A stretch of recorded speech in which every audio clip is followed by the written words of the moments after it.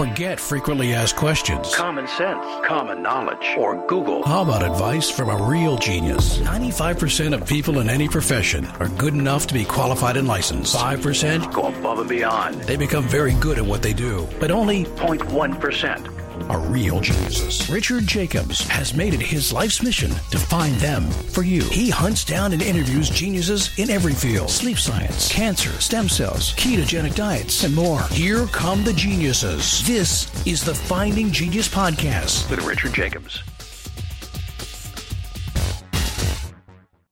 Hello, this is Richard Jacobs with the Finding Genius Podcast, now part of the Finding Genius Foundation. My guest today is Marcia Inhorn, PhD. She's the William Landman Jr. Professor of Anthropology and International Affairs at Yale University. We're going to talk about a topic called Motherhood on Ice, the mating gap, and why women freeze their eggs. So welcome, Marcia. Thank you for coming. Thank you. I'm very happy to be here with you. Yeah, tell me a bit about your past and how you got to work on this area of science you're working on right now.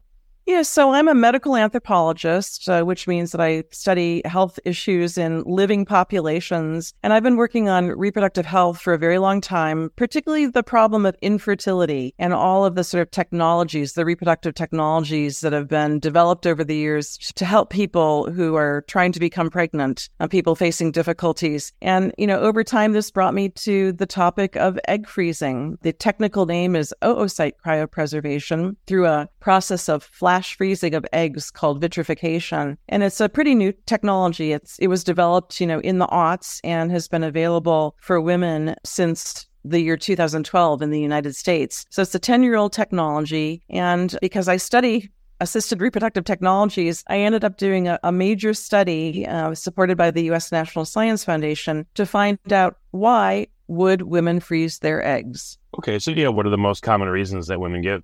Yeah, so the big assumption out there, especially at the time I was starting this project, is that women would freeze their eggs to sort of plan their lives, to plan their educational and career paths. And so it was always sort of framed in terms of career planning. And in fact, the American Society for Reproductive Medicine, which is the major professional association for IVF clinicians in this country, decided in 2018 to call this planned oocyte cryopreservation, as if women are being very intentional about freezing their eggs. And so, honestly, when I wrote the grant proposal back in 2013, my major hypothesis or assumption was that women were going to freeze their eggs because they wanted to plan out their education and career paths. And then I started actually doing the interviews. Over time, I interviewed 150 women who had actually already undertaken at least one cycle of egg freezing. And what I discovered was a completely different story that really hadn't been reported and still really isn't very well known. But rather, women were freezing their eggs at the average age of 36.6 years, so almost 37 years of age, already well established in their careers. I mean, women who were actually highly educated with very interesting careers. So it wasn't the career or the planning for a career, which was the reason why they were freezing their eggs. It's because all along, in their educational and career paths, they had been looking for a reproductive partner. They'd been looking for somebody, to be with, a partner, a man. These were almost all heterosexual women who wanted to basically mate, find somebody, marry and have kids with. I mean, all women, I said, these are women who freeze their eggs. They want the 3 Ps. They want partnership, pregnancy with their own eggs, and parenthood, women who really want to be moms. But the problem is they couldn't find a partner. And it was just an abiding theme. 82% of the women in my study froze their eggs when they were single. They did not have a partner. I guess age 34 is the age at which the medical industry says you're starting to get quote unquote too old, or the pregnancy could be higher risk. Yeah, advanced maternal age. Okay. So what happens if a woman freezes her eggs at 35 and she has a child with reproductive therapy at 45? The younger egg in her body, how much better off will the baby be? How much easier does it make the pregnancy, or does it not have too much of a difference? No, that's exactly the reason why one would freeze their eggs. Women who are concerned about what's called age-related fertility decline, and the quality and the quantity of the eggs, do decline, and that decline starts at about age 32. And you're right, around age 35, that's called advanced maternal age. And, by age 37, most women don't realize this, but there's a really sharp decline in most women's fertility, which is called the fertility cliff. And so you've got this sort of period where, if you are not partnered, you always thought you wanted to be a mom, you have the economic means to freeze your eggs. Women are freezing, in that period. And so if you do freeze your eggs at, say, age 35, those are your 35-year-old eggs. You're freezing them at the age you are at that time. And then let's say you did come back at age 45, 42, 45 to use those eggs, you are using, much younger and presumably healthier eggs. And so, ideally, if women are doing this, they should really be thinking about it in their early 30s. And unfortunately, a lot of women don't get to egg freezing until, sometimes it's a bit too late and they have, problems, something called premature ovarian aging. And so, it's a technology that I think is really useful for people who have always wanted to be pregnant. They don't want to have to use donor egg, but they find themselves in this situation of not having a partner to do it with. And, what are they going to do? It's a sort of stopgap measure for partnership problems, this thing that I ended up calling the mating gap. So on average, how much time will it buy a woman? If you get to be, let's say, 50 and you want to use your younger eggs, while the rest of you is still 50, is there a point at where it's too much of a difference, your actual age and the rest of your physiology versus the eggs to still have a healthy pregnancy and baby? Yeah, there's sort of the pearl of wisdom is that it's really egg age, not womb age, which is really crucial for, conception and viability of a pregnancy. I mean, now women who are postmenopausal, they can be sort of hormonally rejuvenated, if you will, and can carry a pregnancy in their own uterus. But your eggs, by the time you're age 50, your eggs are not, viable anymore. And, women really don't realize this, unfortunately, that, by your early 40s, your chances of having a viable pregnancy, it's really diminished. I mean, the 30s are sort of when, people should be doing this if they're going to be doing egg freezing. And so, yes, you could theoretically, if you'd frozen your eggs at age 35 and, you got around to using them at age 50, with assistance, you could carry a pregnancy. But I guess the question for a lot of women is, how old is too old to be a mom? Like, what should be the cutoff? And actually, what I discovered in my study is that most IVF clinics in the United States will keep those eggs frozen until a woman reaches her early 50s, sort of the age of menopause. But at that point, if you have not used your eggs, then they require you to make a decision, either to discard of those eggs, to donate them to somebody else, to designate a donor or to give them anonymously as donor eggs, or to donate to science, which is a popular option. A lot of women think, well, if I haven't donated my eggs, maybe I should donate them to research. So, this isn't a technology that's really going to help women really extend the reproductive lifespan, into the 50s, 60s, 70s. I think that, most women who utilize this technology are thinking about, wow, is it going to give me 5 more years? Hopefully I'm going to find that reproductive partner. Hopefully I'm going to find a nice couple mate and use my eggs with him.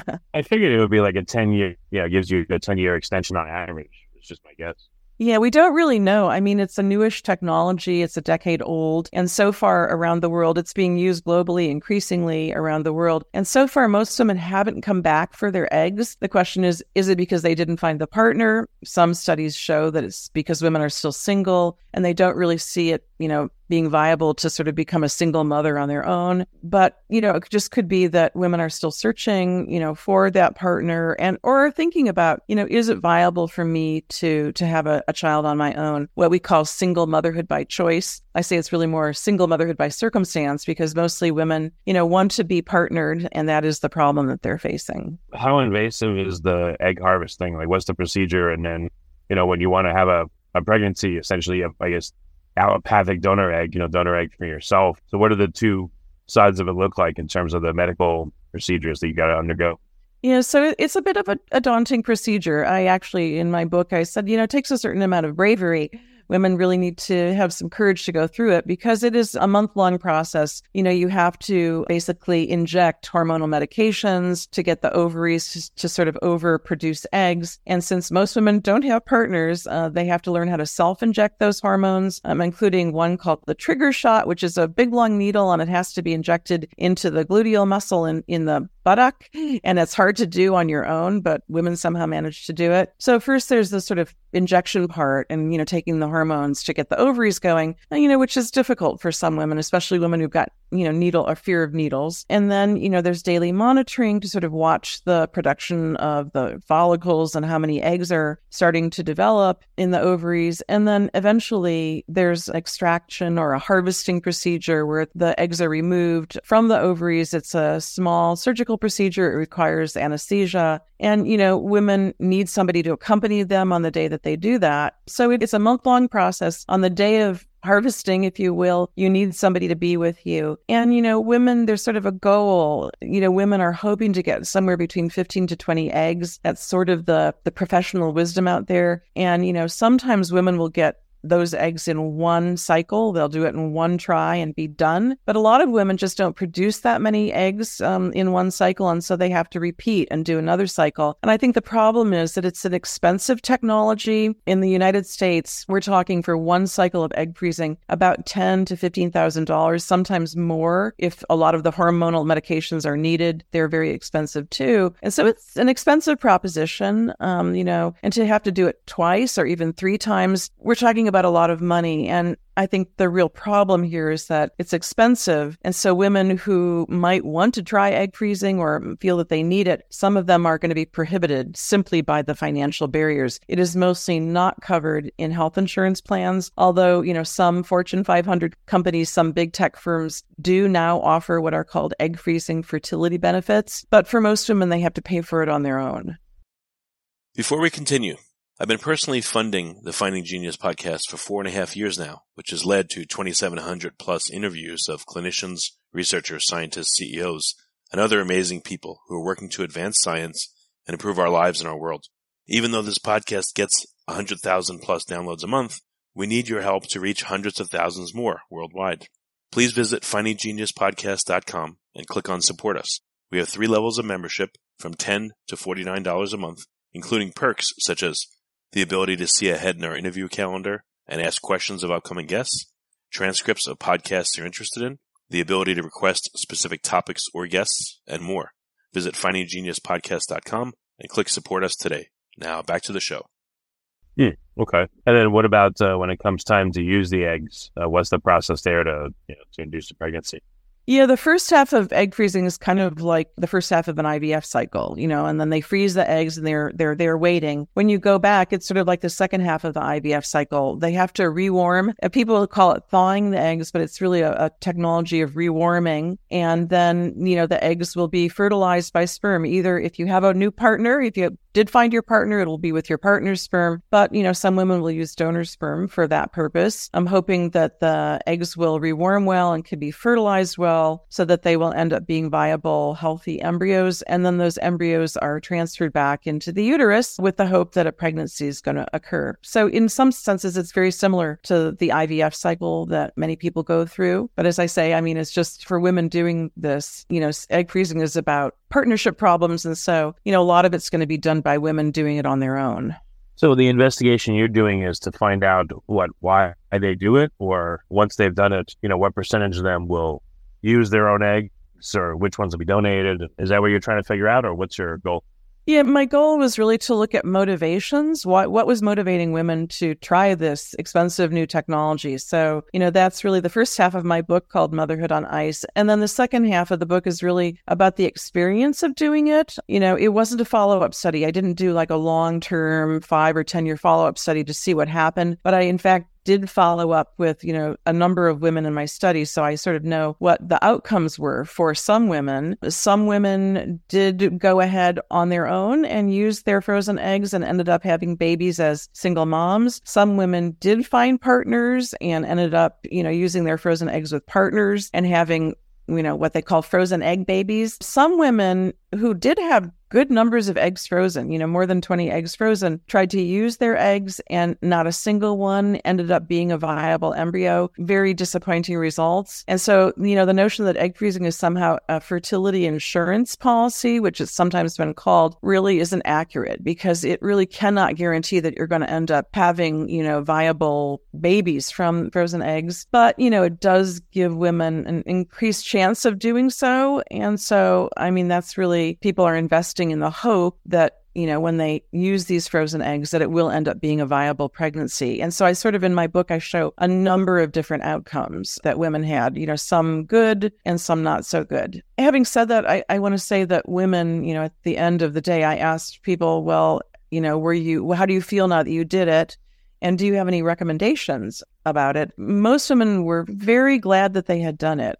Just having put the eggs in the bank, if you will, gave women a lot of psychological relief. They felt a sort of kind of technological optimism. The word that was used over and over and over was, this is an incredibly empowering technology. I felt so empowered by doing it. It prevents regrets. I did everything I could. I sort of took control of the situation that I was in and did what I could to try to preserve my fertility and extend it. So there was a lot of positive feeling. In fact, more than 90% of women had something positive to say about the experience, and a lot of women had a lot of positive things to say about the experience. So that was something I think that was really important. But when I had, asked about recommendations, the overwhelming recommendation was, something needs to be done about the cost of this, or it needs to be, part of our health insurance coverage, because it is so expensive and it's prohibitive. I have a sister who's a teacher who, she would really like to freeze her eggs, but there's no way, she simply doesn't have enough money to do it. My friends in my friend circle, they have no chance. They just don't have that kind of money. What does it cost right now if you do the egg harvesting? The freezing eggs, how much is that? And how much is it to do, an in vitro pregnancy?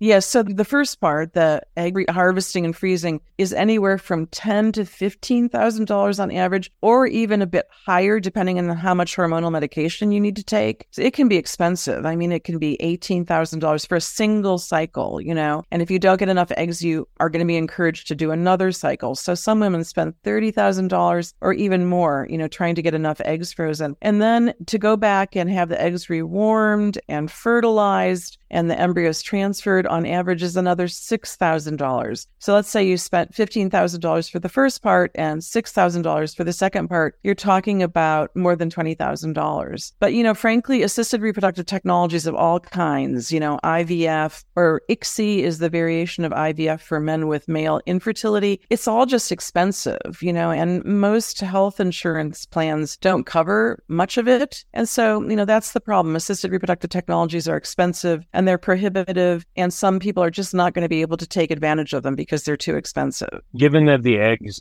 are released, not created, but released under unusual conditions, high hormones and all that stuff, the resulting pregnancies, if they are successful, are there any physiological problems with the babies produced from them? No, there's been a ton of research since the beginning of IVF. In 1978 is when the first test tube baby was born in England. Louise Brown, who's more than 40 years old. And now it's estimated that there are more than 8 million, IVF babies that have been born around the world. And for the most part, there's been a lot of research on those children. Are they healthy? Are they cognitively healthy? And IVF babies are doing really well around the world. And that would be true for, frozen egg babies as well. Babies that were produced by this technology of egg freezing. And in fact, it's been possible to freeze human embryos and human sperm for a very long time, for decades. It was just very difficult to figure out how to freeze the human egg. It's the largest cell in the human body. It's watery. So when people at first tried to freeze it, it would crystallize and sort of fragment in ways that weren't successful. And so it really took a new technique of very fast freezing at very low temperature to figure out how to successfully freeze eggs through this new process of vitrification. And so it's really,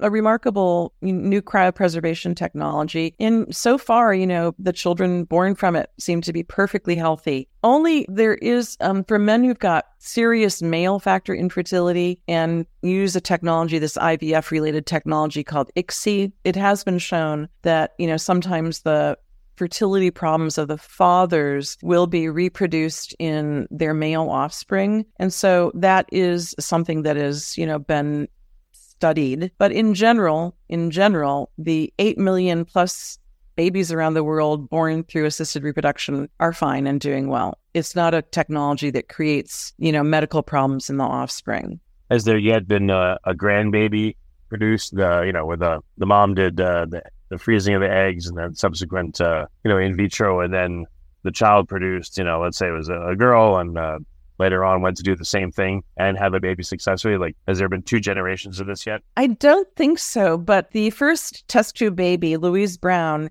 she has children now. They were not produced through IVF. So I don't know if the first people to use IVF and produce children, I don't know if we have stories of their children using IVF to produce grandchildren. That is a very good question, but I cannot answer it. Well, it's all right. It'll be interesting to see when that happens, because I'm sure it's bound to happen if it hasn't already.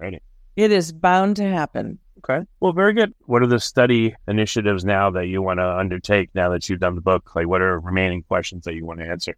Yeah, I think, my own work really answered the question, why? Why are women going to freeze their eggs? What is the motivation? And, it's a bit of a haunting story that, women who would really like to find eligible, educated, and equal partners to be, dads to their moms, they wanted to have families, with partners, that it's not really working for a lot of women, and it's making them turn to this technology. So that's been answered, and it's against the supposition that women are doing this for career planning purposes. So that's a really important finding. And I think, other researchers, it's not going to be me, but I think other researchers are going to need to start doing the follow-up of all these women with their eggs on ice, if you will.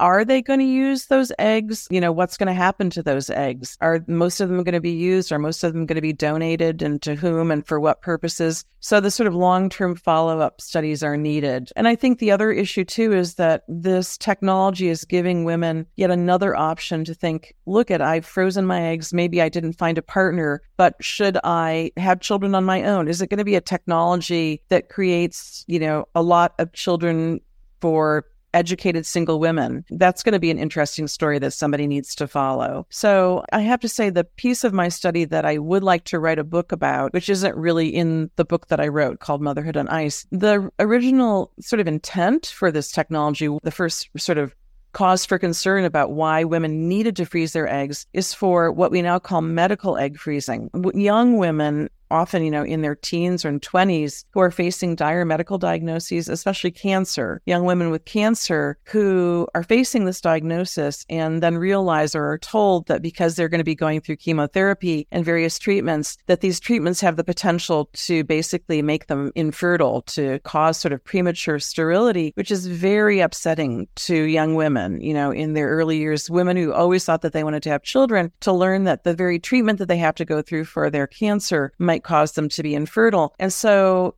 there's a real need for egg freezing in the world of what's now called oncofertility. And I ended up interviewing 36 women, most of whom were facing cancer, who had frozen their eggs. And we don't really hear much about them, but that was actually the original kind of clinical reason for doing egg freezing. And I think, we need to pay attention to their situations. And I think we need to really follow through again with those women. Did they end up surviving? Hopefully, did they end up going back to use their frozen eggs? Did they end up having children as cancer survivors? And so that is actually the book that I would like to write next.